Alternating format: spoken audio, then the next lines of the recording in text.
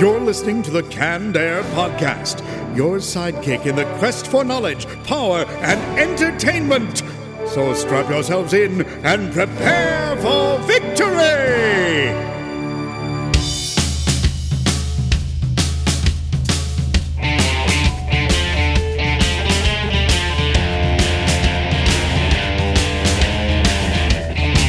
Hello, everyone, and welcome to another episode of the Canned Air Podcast, a tribute to comics and pop culture. I'm Randy Hardenbrook, and I'm very excited to introduce my special guest this evening. You may know him from Paul on Dexter, Jacob on Lost, Deputy Bill Standal on 13 Reasons Why, and Lucifer from Supernatural, or so many of his other TV and film roles. Please join me in welcoming actor Mark Pellegrino to the show. Mark, thank you so much for being with us tonight. Hey, how are you, man? Thanks for having me. Cannot wait to talk to you about your career in the Guardian Project. But before we do, just want to get a little housekeeping out of the way. Sure. For anybody listening, check out cannedairpodcast.com, listen to all our past episodes, check out our merch page, and if you're interested in being on the show, send us a message and give us your info. We'll give you a call. Also, if you like what you're hearing, feel free to go to our Patreon page and check out our back catalog. For a few dollars a month, you can get access to some really cool stuff we have going on there. So without further ado, Mark, again, thank you, man. Oh, thanks for having me. So with so many amazing roles over the years, what kind of got you into acting? What started this whole journey for you? Oh, wow. It was, I would say it was sort of luck for the most part. Chance, complete chance. I was never interested in acting as a kid. I saw movies just like any other kid, but they didn't have any particular impact on me. I wanted to be a marine biologist. I was very, very, very affected by the Jacques Cousteau documentaries that they used to air on television, and I fell in love with the idea of scuba diving and with marine biology, and so watching Jaws as a little kid sort of cemented that into me as what I wanted to do. I wanted to be the Richard Dreyfuss character. Okay, awesome. But I because of that movie, I also developed a rather irrational paranoia and fear of sharks. So, which I never quite got over. No matter how much I learned about sharks, I still couldn't quite. And even after becoming a certified diver, I couldn't quite overcome that fear of them. And in college, I became more interested in history and psychology, and then for various reasons had dropped out of college and was drifting for a bit, and just by chance saw an advertisement for a modeling school, a really silly modeling school that was giving away a bunch of classes for free. And since I wasn't doing anything and had no real goal in my life, I thought I should try that, and I did. And I took a commercial workshop class for free. That teacher thought I was pretty good for some reason, set me up with an agent, and from there I started working, and then my agent set me up with a theater company there where I actually learned craft and began to understand what acting really was and began to develop a passion for it. And I eventually started teaching there. Yeah. And you teach classes and seminars there now, correct? Right. I taught it. It's called Playhouse West. I taught there for about 17 years. And teaching and going to class was basically me going to class and working on stage, doing plays and teaching, and then going away to work and then coming back and having a constant home base where I could continue to hone my acting skills and eliminate my acting problems as best I could. But I haven't taught there since about 2014. Since then, my wife and I have gone overseas, and we teach seminars overseas at other acting schools. That's so awesome. And I've always heard that, when you're working in your craft, the best way to kind of learn and develop yourself is also by teaching. Do you feel that's true in your case, or? It could be. I noticed for a while that teaching made me self-conscious. At some points, it made me self-conscious about being a representative of the work, so I couldn't quite be as in the moment as I'd like to be. And other times, it made me aware of what I was doing in a way that I wasn't before, and it took a while to work out those kinks. But definitely, teaching helps you to articulate to others meanings and Sure. and to over time simplify your articulation process so that it becomes clearer and clearer to you and becomes just more of a part of your unconscious process. So now when I teach with Tracy, my wife overseas, I work and teach. So I'm up there with the actors and I'm playing with them and I'm doing scenes with them and improvisations and repetition exercises. So I mean, my self consciousness about working and teaching went away a long time ago, but it was only because teaching focused me so much on the problem that I forgot about all the other crap that goes along with acting. Understood. Okay. With so many great roles over the years, did you have any that you were super excited about in the moment, or any that kind of like stood out to you as being your favorites? Or Yeah, I mean, one of my favorite parts was on a show called The Closer. I played, I think, a 8-episode arc of a character by the name of Gavin Q. Baker III, and he was Kira Sedgwick's defense attorney. I guess she was a rabble rouser on the show and always in some kind of trouble, and she was sort of the alpha of the show. And I was the only character in the entire course of the show that ever put her in her place. So I was a flamboyantly gay man in the show, and that was exciting to play a powerful, flamboyantly gay man. I also got to wear some of the best wardrobe I have ever worn in my life. We're talking $10,000 suits. oh wow, Cartier rings, antique brooches. Every week I had some new beautiful piece of stylistic couture on me, and it was a delight for the wardrobe artists to work with me to come up with all these real cool articles of clothing. I mean, Gavin had great taste, and that was one of my favorite parts. I also really enjoyed season 4 of Being Human, because the character Bishop that I played, it was an alternate universe. So it was a completely different character. And the style of season 4 was cinema verite. So it was very improvisational. okay, And so it just felt free and like you could really explore your part and the other actor, and you didn't feel bound by any of the constrictions of, oh, I have to say dialogue. It just all sort of went out the window in a very positive way. So I really enjoyed that. There's probably a ton of other experiences too I could come up with, but I'd have to think about them for a while. that's fine. Sorry for putting you on the spot. Nope, all good. Well, the main reason we're having you on is I want to hear more about the Guardian Project. So this is a project that you have partnered with attorney Andrew Rosso, which is a reality docuseries, correct? Yes, that's the idea. Yeah, and we had it on Kickstarter, and it got fully funded. Congratulations. I saw Thank you that. very much. Yeah, I'm very happy about that. I didn't think we were going to do it, but a couple of donors, maybe even one, I don't know who, came through at the end and put us over the top. I owe Rick Rapetti and Mark Gleason a debt of thanks to that, because their show Level to Power, I think, really put it out there in their community, and it really helped us. So the Guardian Project, yeah, here's how to sort of it all started. I've been bullied in successive waves by people, and by bullying I don't mean people calling me names and using harsh language with me. I mean people taking my tweets out of context and trying to create false narratives, and then once that narrative is sort of viralized, they use that as a weapon to try to harm me. Okay. So they'll attach social media influencers, employers, media outlets, and other actors to this false narrative to try to destroy my reputation and get me fired from jobs. And they've tried to get me fired from my convention circuit, from Supernatural, from you name it. Every job I've had, they tried to get me fired from. So when I was experiencing the last wave, a group of fans sort of circled the wagons around me. And they started, even though all of the narratives have been disproven, I just want to say that outright. They're all false. They've all been disproven a million times. It doesn't kill them. This group circled around me as I was defending my reputation and being hoarded and overwhelmed. And they just started throwing out the evidence and shutting these people down with evidence and reason.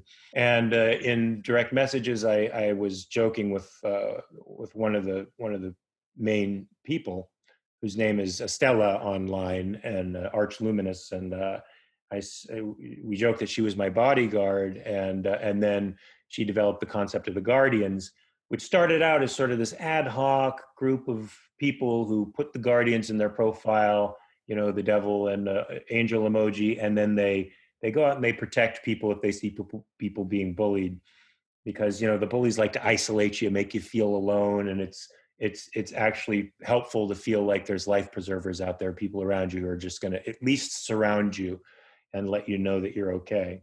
And then after Andrew asked me to do a little piece for him for his Cyberbite website, anti-bullying website, which I did. And from there, he asked me for an interview, and we found out through the interview that we just had a lot in common.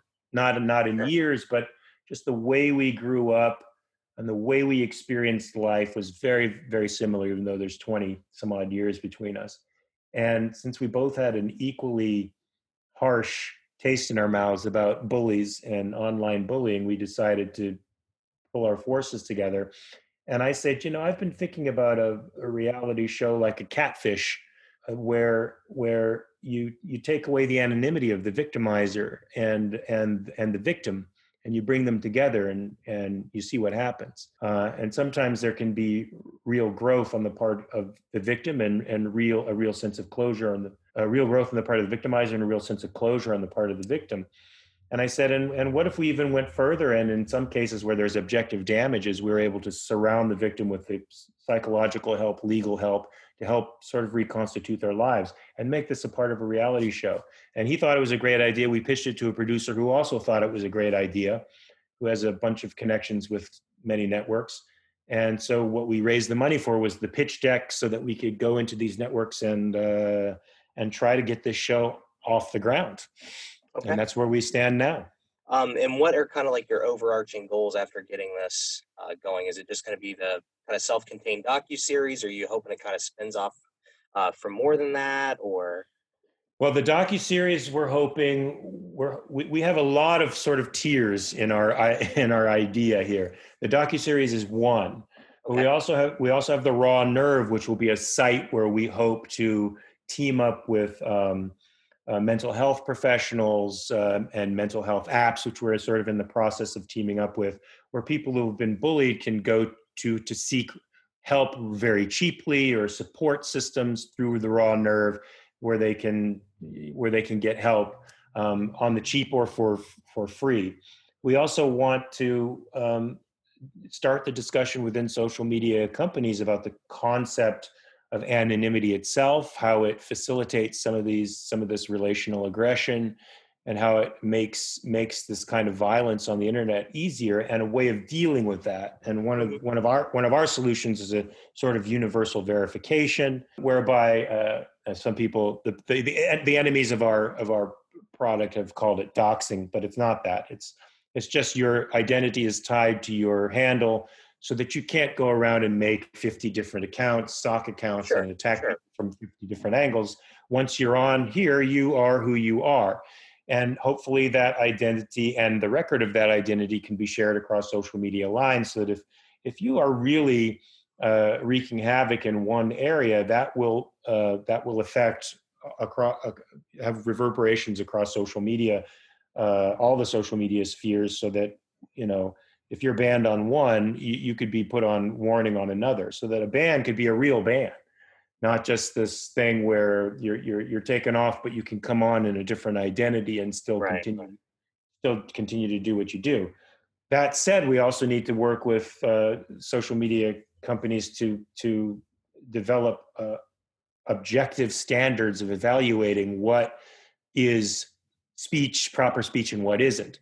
I don't know much about it, but it seems that they have algorithms that decide what should be watched and what shouldn't, what should be booted, deplatformed, and what shouldn't. These algorithms, I imagine, are informed by normative linguistic takes that wind up being prejudicial, and I think they wind up alienating a large portion of the population. And from my view, when somebody like Dave Rubin, a liberal gay married man who has a social media platform, is deplatformed or demonetized, but the Ayatollah Khomeini can still keep a verified Twitter account where he denies the Holocaust and urges people to murder Jews, there's something wrong with your standards of evaluation there. So I think the simple standard is libel, slander, and force or violence. I mean, those are the things that aren't permitted, right? You can say anything else. You can even be a dick.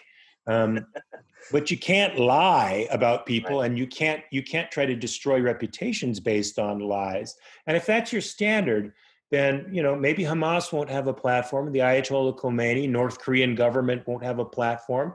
Those folks should be deplatformed. Right. The Chinese Communist Party probably shouldn't have a platform. If you have concentration camps with Uyghurs and enemies of the state who are in forced labor and you're harvesting their organs, I don't think you should have a Twitter platform. Agreed.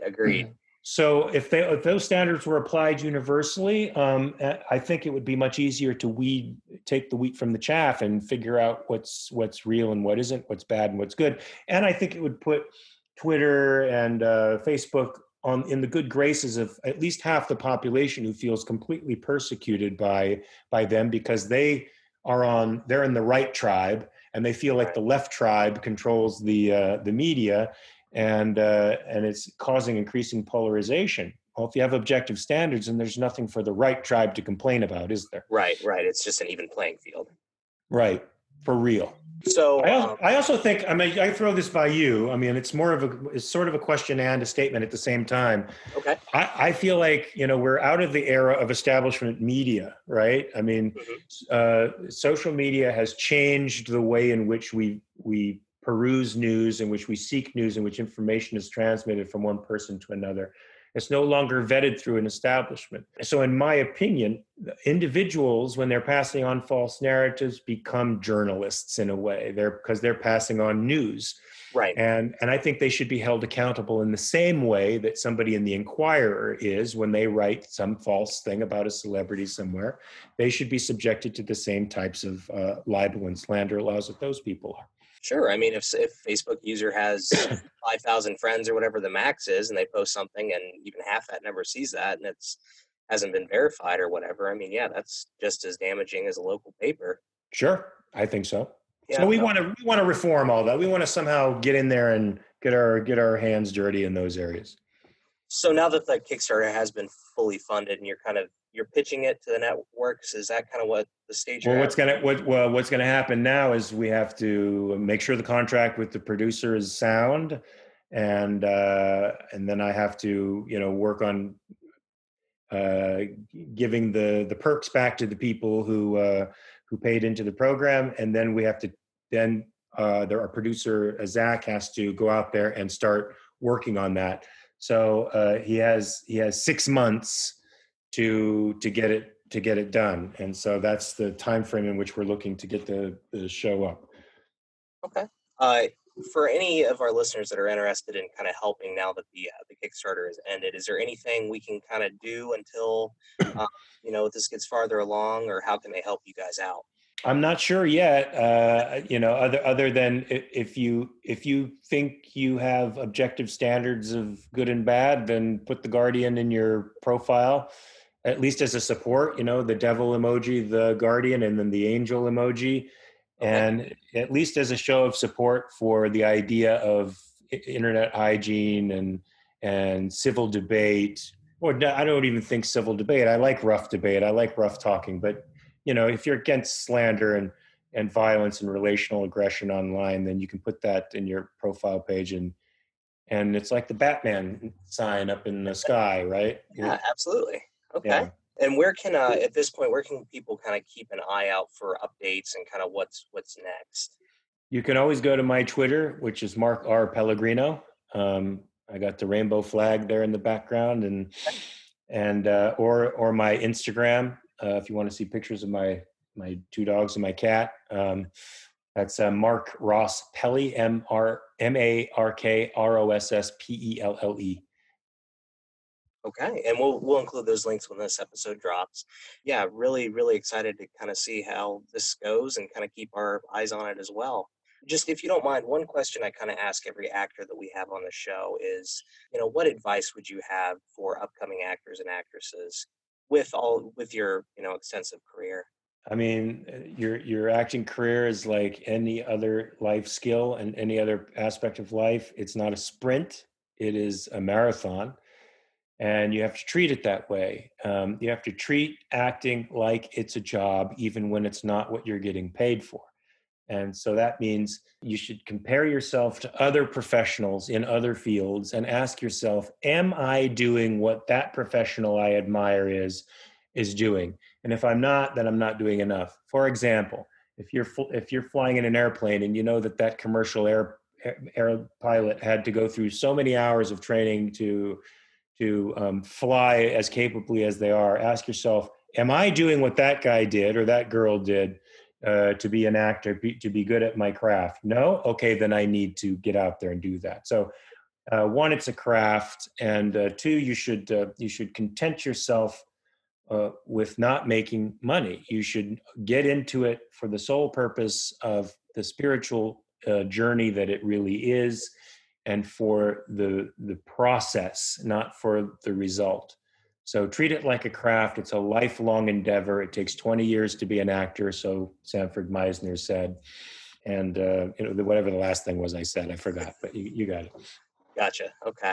Well, Mark, again, man, thank you so much for joining us this evening. And like I said, really excited to kind of see where the Guardian Project goes from here, and looking forward to that docuseries when it comes out. Me too. Well, I think that'll about do it for this evening. So until next time, I'm Randy Hardenbrook. And I'm Mark Pellegrino. Thanks, everyone.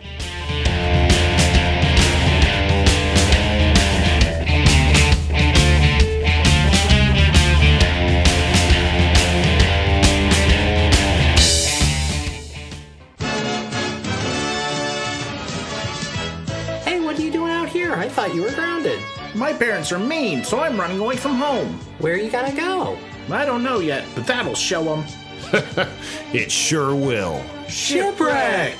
Parents just don't understand, and it gets lonely on the road, so be sure to listen to the Canned Air podcast. And now we know. And knowing is half the battle. G.I. Joe! This has been a Canned Air production.